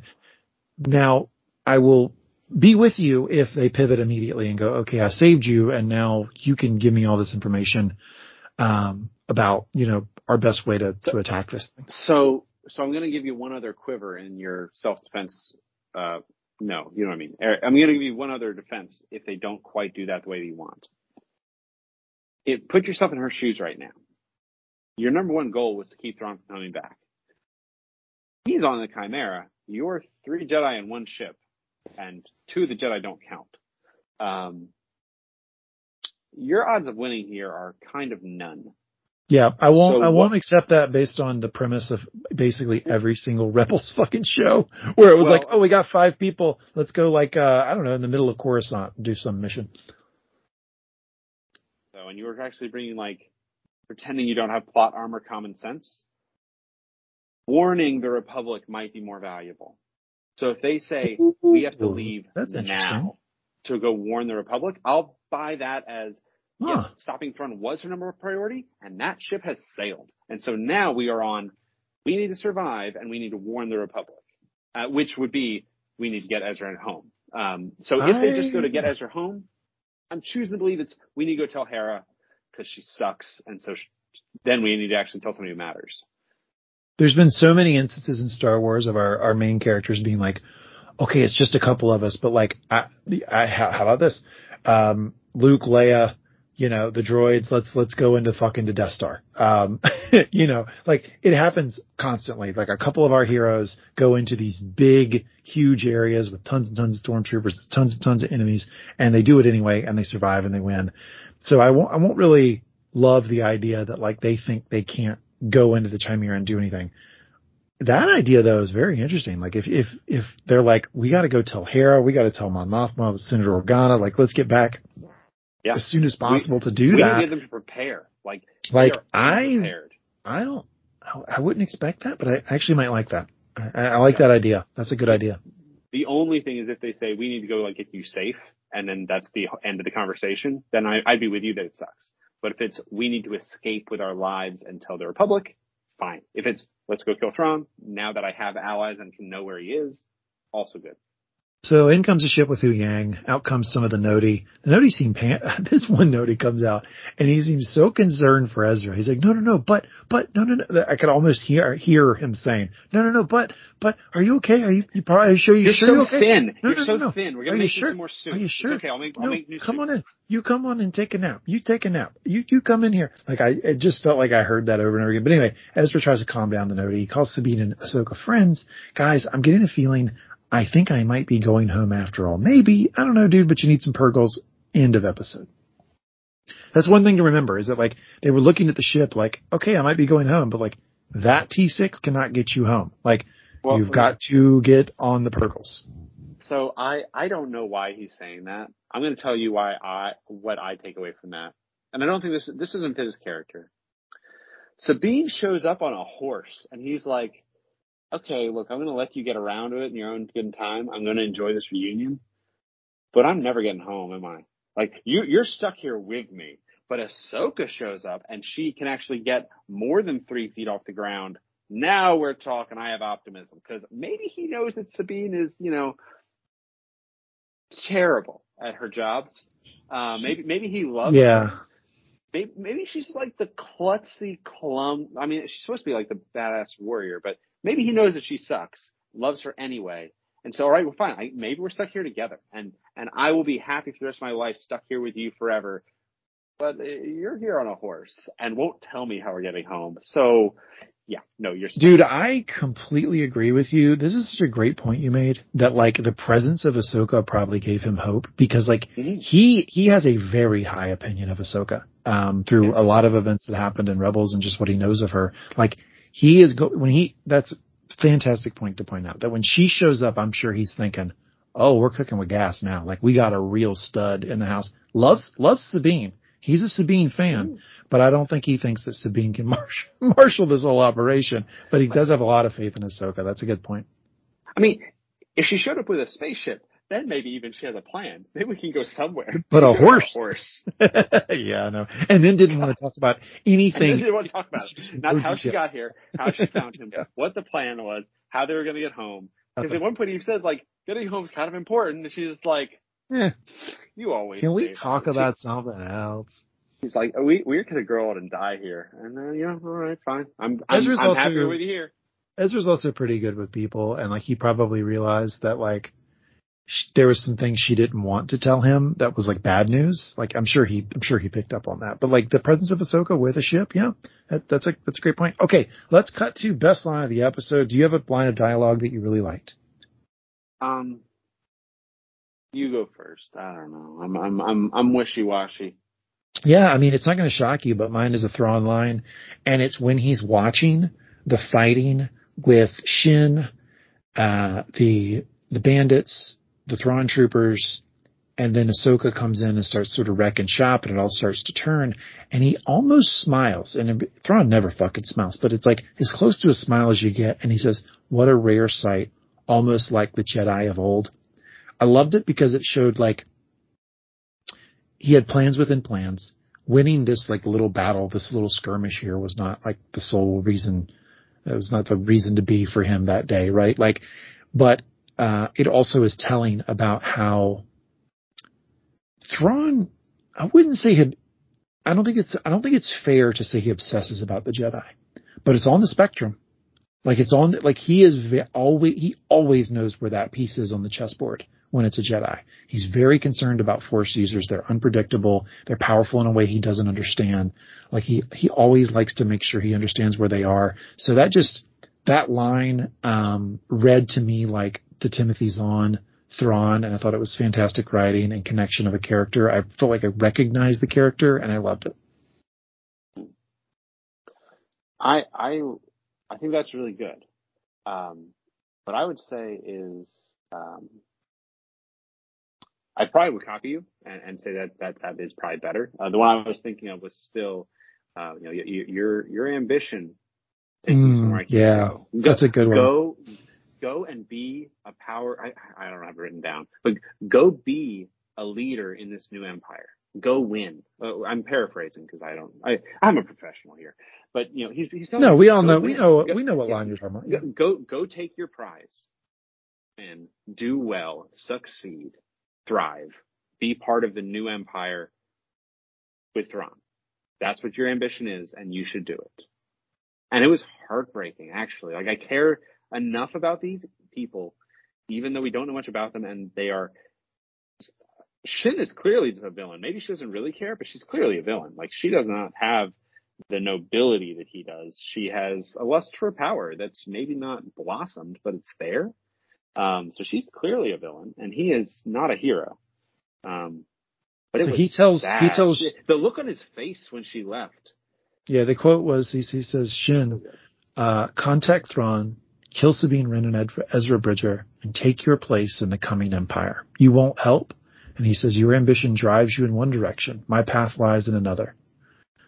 And then he says, I paraphrase it a lot, but yeah, but that's it. Yeah. It's all there. You know, go win, succeed, thrive, be part of the empire, do what is in your heart. You'll do great. I believe in you. Yeah, but I got all that. Yeah, but also like a little disappointment that she's worried about such small matters, right? Because like he clearly views this as small, this turning of the wheel, the same fight that always happens, empire rise, empire falls. Like, it's boring to him. He has a higher purpose, and I think I do think he's conveying a sense of disappointment that she doesn't see that this is like small potatoes.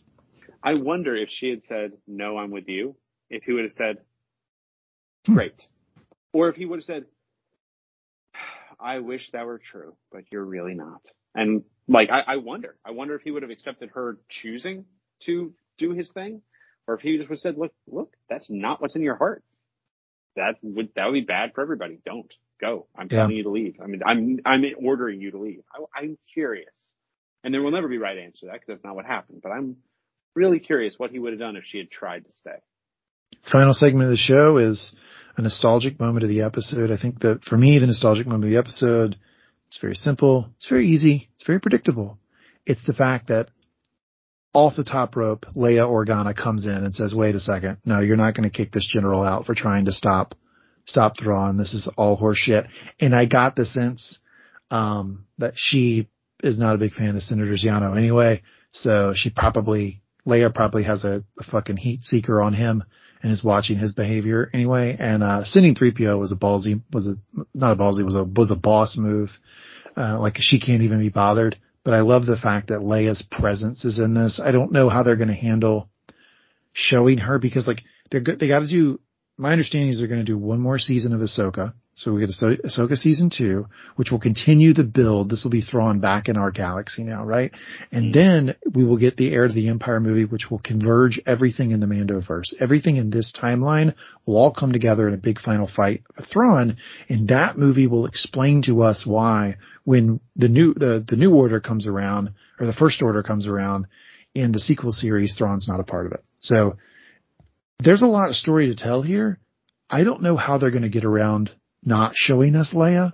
I'm very interested in that. But the fact that we had her presence in this, I really loved it. I enjoyed that a lot.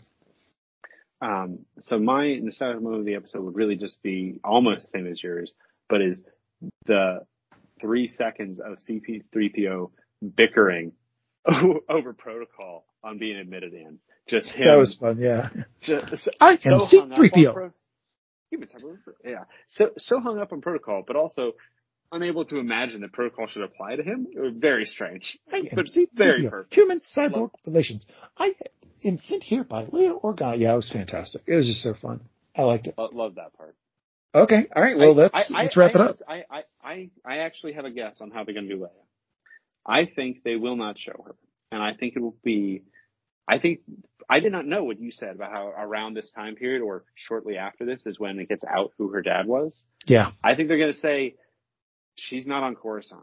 Like, because of that, like, she, they won't, I hope they don't like just say she can't show her face or something, but she's basically that she's busy off world, and that'll be a little bit of a cop out. But I think if you give like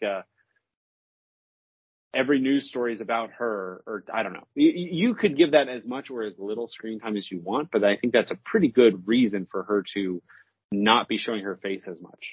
Yeah, and I think they won't show her.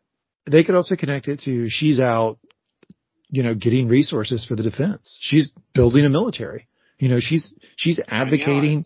She's, because Mon Mothma won't do it and the Republic won't do it. So she's out talking to and making deals with other planets to accumulate ships and missiles and resources and blasters and soldiers and all the stuff you need to fight Thrawn. I think that could work too. Yeah, they probably won't show her. I think that out of respect for Carrie Fisher, they're not going to, but, it's tough because it would be a really great moment to show her because she's going to be a really important figure in this whole fight with Thrawn. One way or the other. She's a big military presence in the New Republic. Yeah. A big political presence in the New Republic. Sorry. One thing that occurred to me, I'm not even going to learn his real name. Senator Douchebag. I don't want to learn it. I just want to call him Senator Douchebag. And you'll know what I mean. Yeah. It's an old Tatooine name. It goes way back for generations. His father was a douchebag, and his father before him. He's surrounded by douchebags. Yeah, he's actually related to Jar Jar Binks. But what do they think the Republic looks like? For how many hundreds of years the Republic did not have a standing army? The Republic is not a military organization, historically. What do they think the Empire looks like? The most militant organization they can imagine. It's unsurprising to me that when they have the New Republic, one of the first things they do, as soon as they possibly can convince themselves it's a good idea, is demilitarize. Because they are not the Empire in their own eyes. They don't want to be. They don't want to be seen that way. A combination of idealism and optimism, and maybe their darker elements wanting to encourage these things, and wanting to get back to the good old days of the Republic. And I'm not saying it's right. All the stuff I said before about pretending things are better than they are is a problem in the real world and in their world. It's not surprising, though, that they would not want to look and act and arm themselves like the Empire did. Yeah, I agree.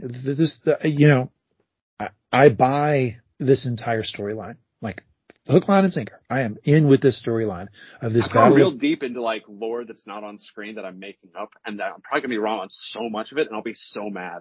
I don't think so. I think that this is where they're going. I think it's going to be a battle about like what we want the New Republic to be, and within that battle, I think that for fear of what happened last time, there's going to be there's going to be the ability for complacency to set in, and that's what we get, and that's why they have to get us to the First Order, right? They've got to get us to a place where the New Republic has fallen. So how do we get there? Well, I think they're starting that story, and I'm really into it. And the other lesson they would have taken away, the whole how strong does Mon Mothma think that she should be? What's their other really big takeaway? What is in all their now poli-sci and history books? The Republic stood firm and was slow and had serious problems, but the moment that they gave emergency powers to a chancellor, all shit went down. So what is she going to really not do? She's not going to take emergency powers, even when it's an emergency. She's going to be the George Washington saying, no, I'm not running again, because that's a bad idea. You were not having me and my kids and their kids and their kids be the rulers forever. I'm not going to be an emperor, because that is what ended thousands of years of peace. So, all right. Again, I got one prediction for the finale. Here you go. Here it comes. Ready? Okay. Baylan Skoll is going to try to break the wheel. He's trying to break the wheel of time. So he's going to go to the world within worlds, or the world between worlds. And when he gets there, through a gate probably on this planet. That's why he came here, because there's some gate to get inside. That's why he feels it. He feels it, right? Like he's always saying, "There's something here for me," right? He uses the gate. He gets in the world between worlds, and in there he is going to be able to break the wheel, break the universe, and stop time, and end it all. He's going to be like the God maker, right? He's going to be able to do this. And that's when Grogu will show up, my friend. Because you can't break the universe without Grogu having something to say about it. So that's when Grogu is going to show up. He'll probably have forced Mando to take him here. Maybe he got on a space whale. I don't know. But that's when Grogu shows up. He'll kill Baylan.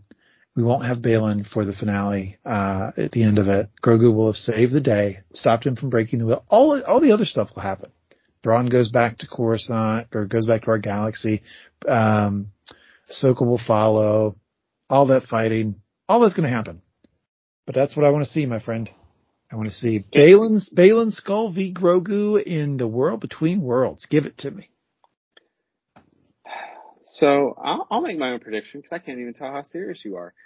I love your idea that he goes into the world between worlds. It was 50%. 50%. I don't think Grogu's showing up, but I do think he's going to go within the world within worlds and try to break the wheel somehow. And maybe Anakin stops him, but I don't know. I had to figure out a way to get Grogu in it. Totally like that. I like the idea that Anakin's waiting for him there and basically says, like, no, I'm not going to let you do this. And he's like, you can't stop me. And he's like, haha.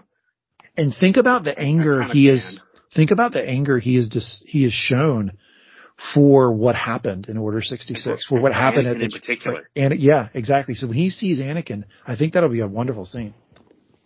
So I think that will happen. I think they're going to completely hand wave away Sabine being terrible. And I will never completely forgive Ahsoka and Ezra and Huyang for hand waving away Sabine's terrible choice. Huyang might not forget. He might bring it up time to time. He'll bring it up, but he'll bring it up as like a punchline to keep her, humble. Not like oh yeah, oops, I spilled some soup. Remember the time you murdered 1 million people? Holy wow, that's similar to my soup. Yeah, that's what he would do basically. And it's like man, no, they are going to completely hand wave away that she had no choice, or we save what we love instead of destroying what we hate. It's like you got to do a little of the destroying if you want Thrawn to not like murder people.